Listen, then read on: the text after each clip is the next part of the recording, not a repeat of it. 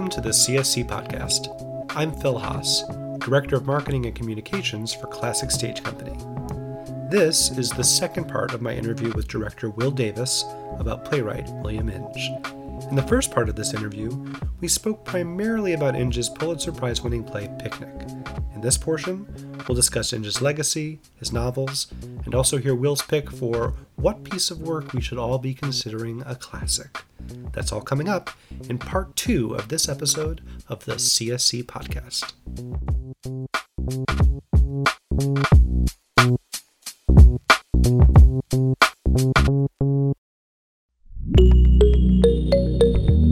CSC has recently launched the Coming Back Stronger campaign to raise funds to secure the long-term success and financial health of the company. The Coming Back Stronger campaign is a place for donors of all levels to show their support for CSC's work and mission, and will ensure that CSC can reopen after the COVID-19 shutdown stronger than before. Coming Back Stronger means expanding our artistic programming to reflect all voices. It means welcoming all audiences to a safe space. It means addressing the immediate financial impact of the shutdown and securing the future. The Coming Back Stronger campaign begins with you. Gifts of $50 or above will be recognized on our virtual donor wall. Find out more about the Coming Back Stronger campaign online at classicstage.org/comingbackstronger.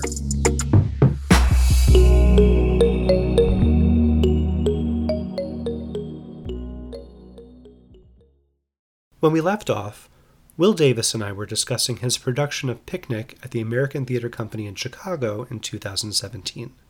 Now, we'll delve into the aspects of Inge's works that some fear make his plays too antiquated for contemporary audiences. Where are all the nonstop Inge revivals then? How come we don't see Picnic and Bus Stop popping up every other year? Like we constantly see new productions of something like The Glass Menagerie, like you said. Do you think is it the nature of his plays? Is it the writing style? Mm-hmm. Is it, what is it that keeps those plays from being produced as often as we see other works? Because even if you want to be completely blind and ignore all of the subtext that's there too, the plays also have that kind of classic Americana vibe to them, mm-hmm. that you would think, at least I would think, that just your general run-of-the-mill audience member who doesn't really know all of this other stuff going into it, that might say, oh, well, that's something I enjoy. I mean, soap operas are popular. The Pulp Fiction is kind of popular. So where are all these? Why are they not being done? Yeah, I know. I mean, I think weird. It is weird. And I think there are many reasons. One is the language, again, has not aged well. It does not have the poetry of Williams. Yeah. At all. So I think what happens, and this just may be because of where I come from and how I've tried to slowly build my career such as it is, but like what isn't happening that could happen is to look at that canon and do some resource mapping and not judge what that is. Okay, what have we got here? Language that hasn't aged well. What have we got here? 2-dimensional men and like 3 million dimensional women. Okay, what have we got here? A sort of pulpy, seemingly kind of steamy plot about what? Nothing. Okay, great. What have we got here? What have we got here? So many tiny characters who just pop in and say something that we absolutely cannot afford a cast that size, and instead of adding all of that up and being like, why don't we do a true gem instead? All of those things I just described, that's just material to work with. Yeah. It doesn't have to necessarily be an equation that equals a bad play. It can be something else. And I think that, so many people I've talked to have been like, ah, yes, the poor man's Tennessee Williams. Huh. First of all, what a terrible Wow. phrase anywhere. But like, why, if you're poor, should you have not a work of art? I don't understand that. But second of all, what a delightful, if we just step back for a minute, what a delightful tragedy. If we are just to take my very pointed agenda for a minute here about like Inge is writing towards Tennessee, and then in retrospect have people say, ah, the poor man's Tennessee Williams, what a heartbreaker, but I think the reason his work doesn't get done is there's decisions that have been made about its value, and what I think is so interesting is that everyone wants to reinvent and revive and scrap for parts and put back together. But there's this sense that, oh, if the wiring is faulty, or if it's built with the wrong materials, I can't possibly. And I think that part of that point of view lets us know that there's this intention toward the work that's about conquest. Like, I'm going to own this work, like I'm going to put my stamp on it, whatever. I'm going to rework it so that it's good. And I think part of just like for me, just because of who I am, just a queer art practice for me is that everything is just right, just as it is. That the actor who walks in the room is just right, just as they are. The play is just right, just as it is. I am just right, just as I am. And that actually my job as a director and as a choreographer is to figure out how to frame exactly what's there, how to, I say this in rehearsal a lot, like it's my job to help you sing your weird song louder, not to teach you a different song, not to tell you your song is bad. I say weird with tremendous respect. That I need to help you sing it louder. So if there are places in this piece that don't quite connect, that don't seem totally right, just as a dramaturgically minded person, it's my job to serve that up for you so you can see the disconnect, but and understand why the artist might have struggled right there, Right. I mean, I think this is the same for work that, and the American canon is based in, in isms, misogyny and racism are a huge part of where our work originated and continues to flow from those older sources, and also from a Puritan set of values about right and wrong, and the idea that like one must leave with a moral, like that's baked all the way in.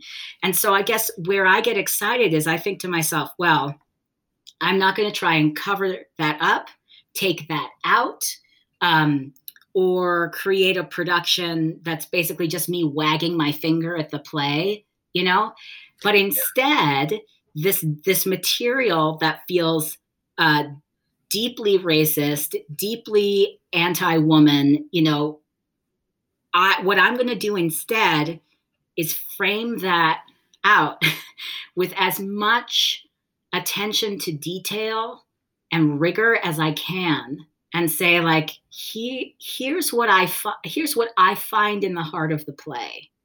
And then it feels like, okay, let's really see this work. I also want to ask you, because when we spoke setting up this interview, you told me about Inge's books. Oh, and yes. I want to like briefly talk about that, because I think I read more about them and it's very interesting, the books. So What are your thoughts on them? Also, we have to tell people the titles. It's really, really, it's fascinating and sad and. Will you tell? Would you tell me a tiny bit about what you read? I'm always interested.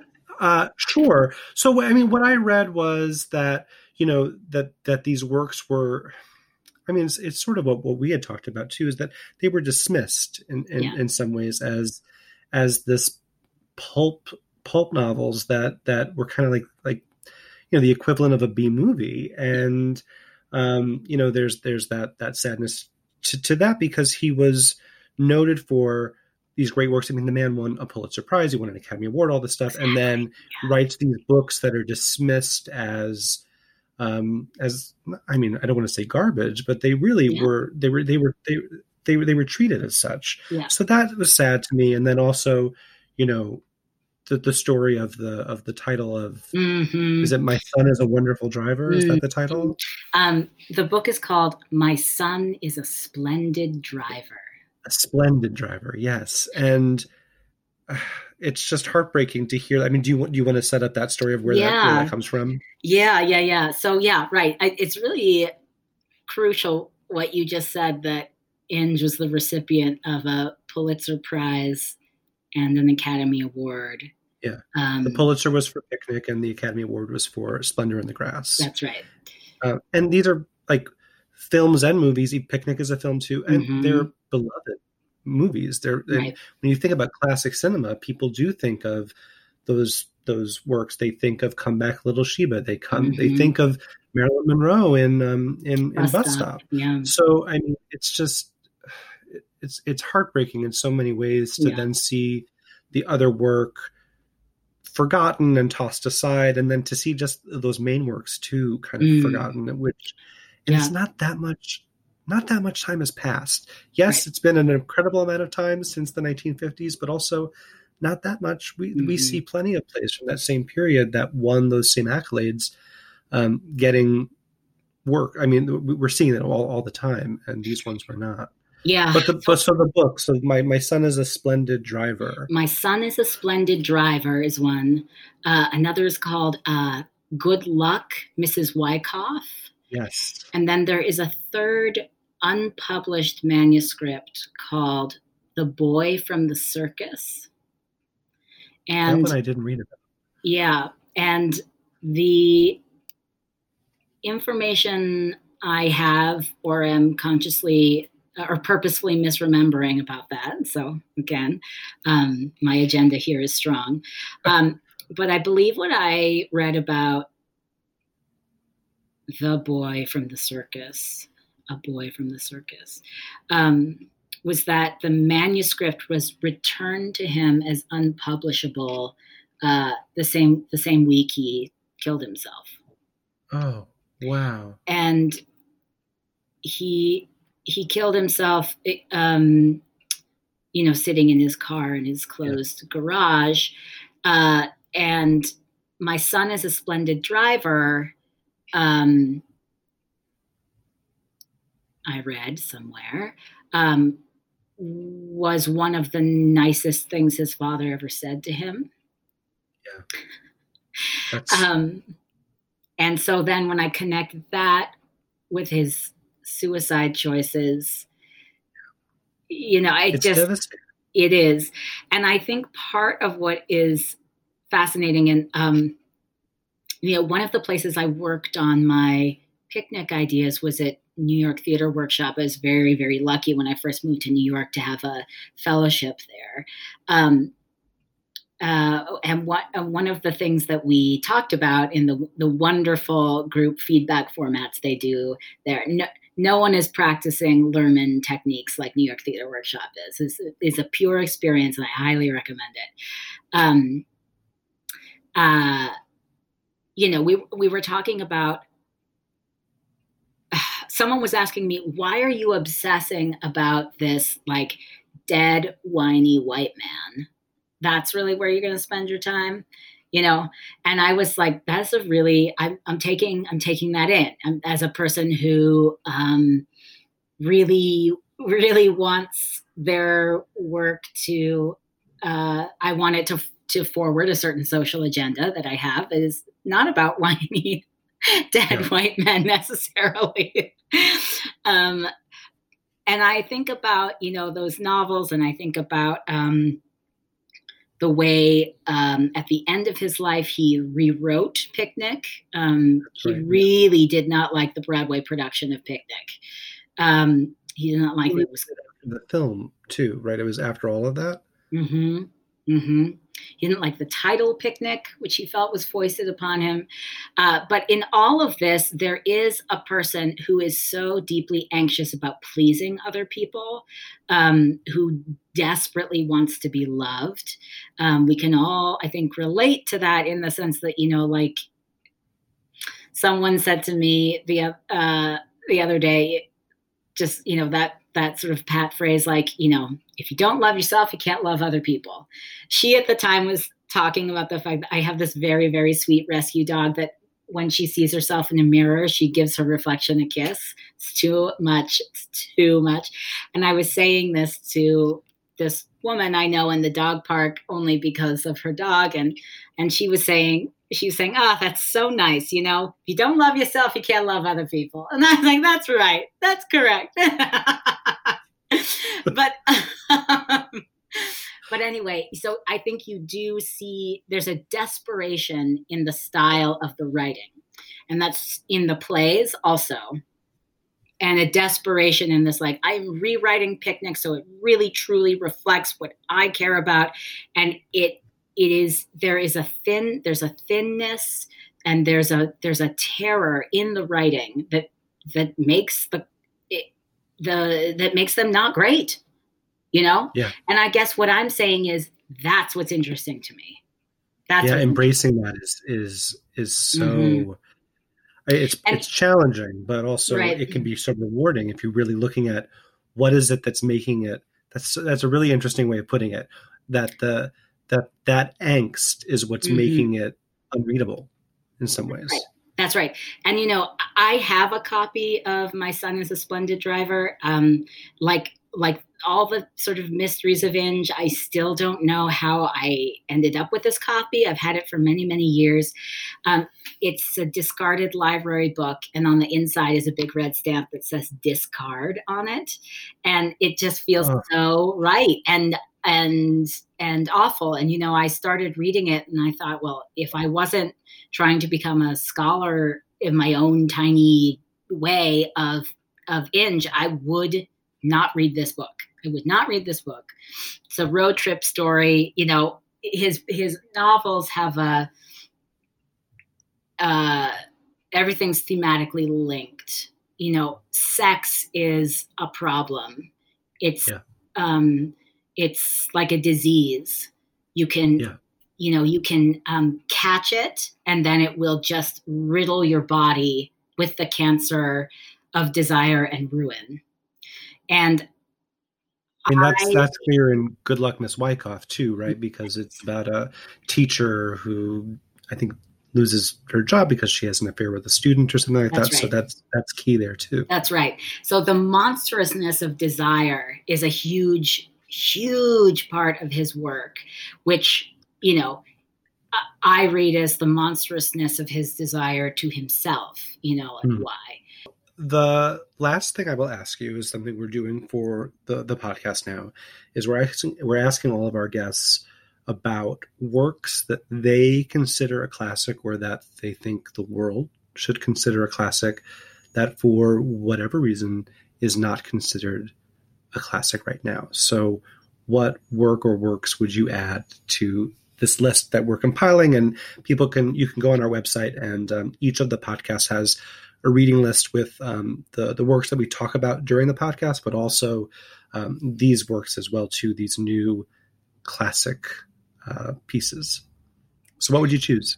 Oh, I know no one can see the sort of cat ate the canary grin on my face right now. I can. But I just you're gonna hate this.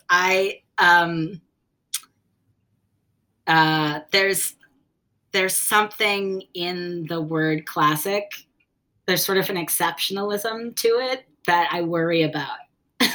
Well, no, I think that's true, and that's what we're kind of talking about right now, is because that is exactly it. And I think one of the big things that we're discussing in all of this is that American works in particular are not seen as exceptional because classics are Shakespeare, classics are Greek classics. Right. And so there's this concept that like nothing new and nothing not written by William Shakespeare is a classic, and that's not true. So we want to kind of break that mold so that it doesn't have that exact sense to it anymore, so that it doesn't feel like this stiff thing that everything's put on a pedestal and there's a hierarchy of what's great and what's not,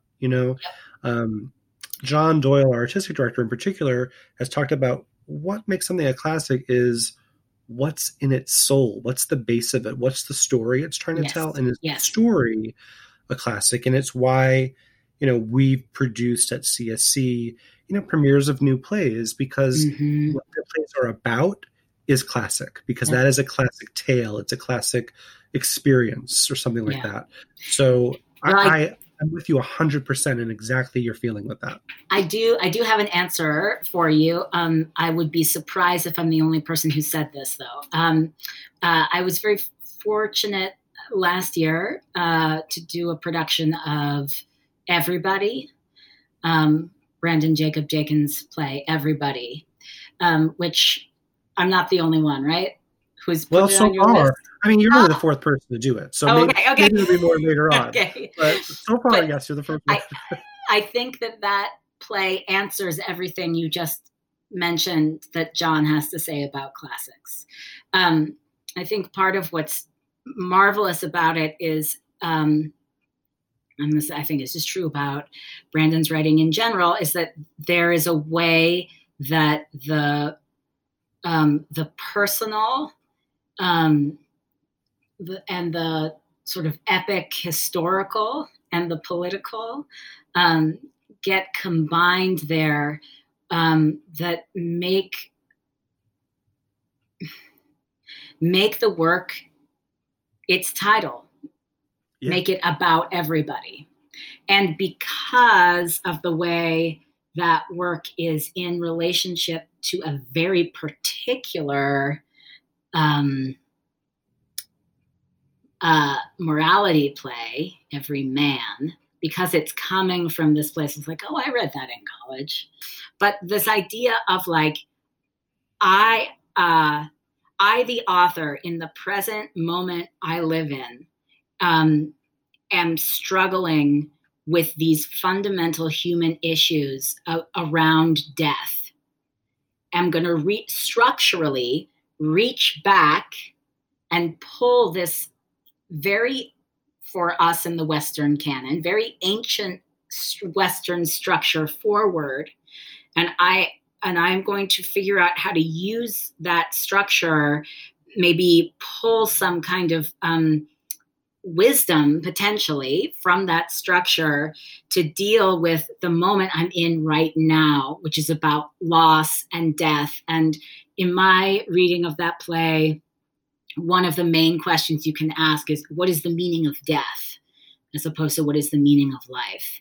And at the same time that I'm kind of overlaying my current moment with this ancient Western moment, the places where they don't dovetail, those two things, that we heighten that where there's sort of a calcification in structure and thinking, that we present that to you. And where there's a place where those two things actually bend each other and there's a fluidity between them, we highlight that as well.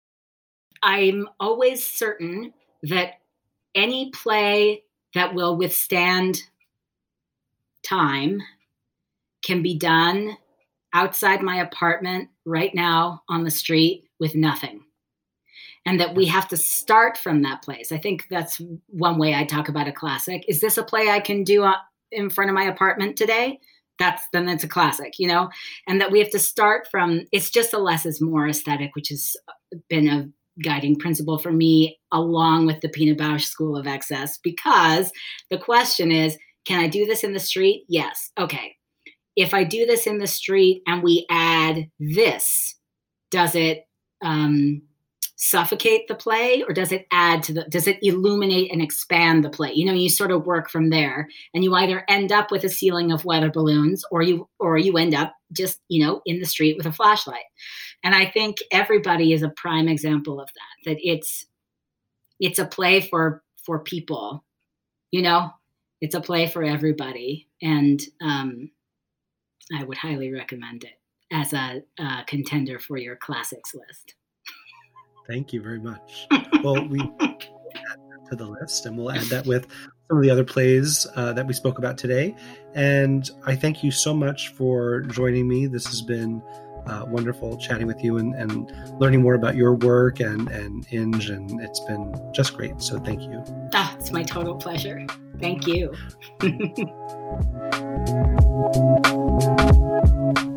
Thanks so much for listening.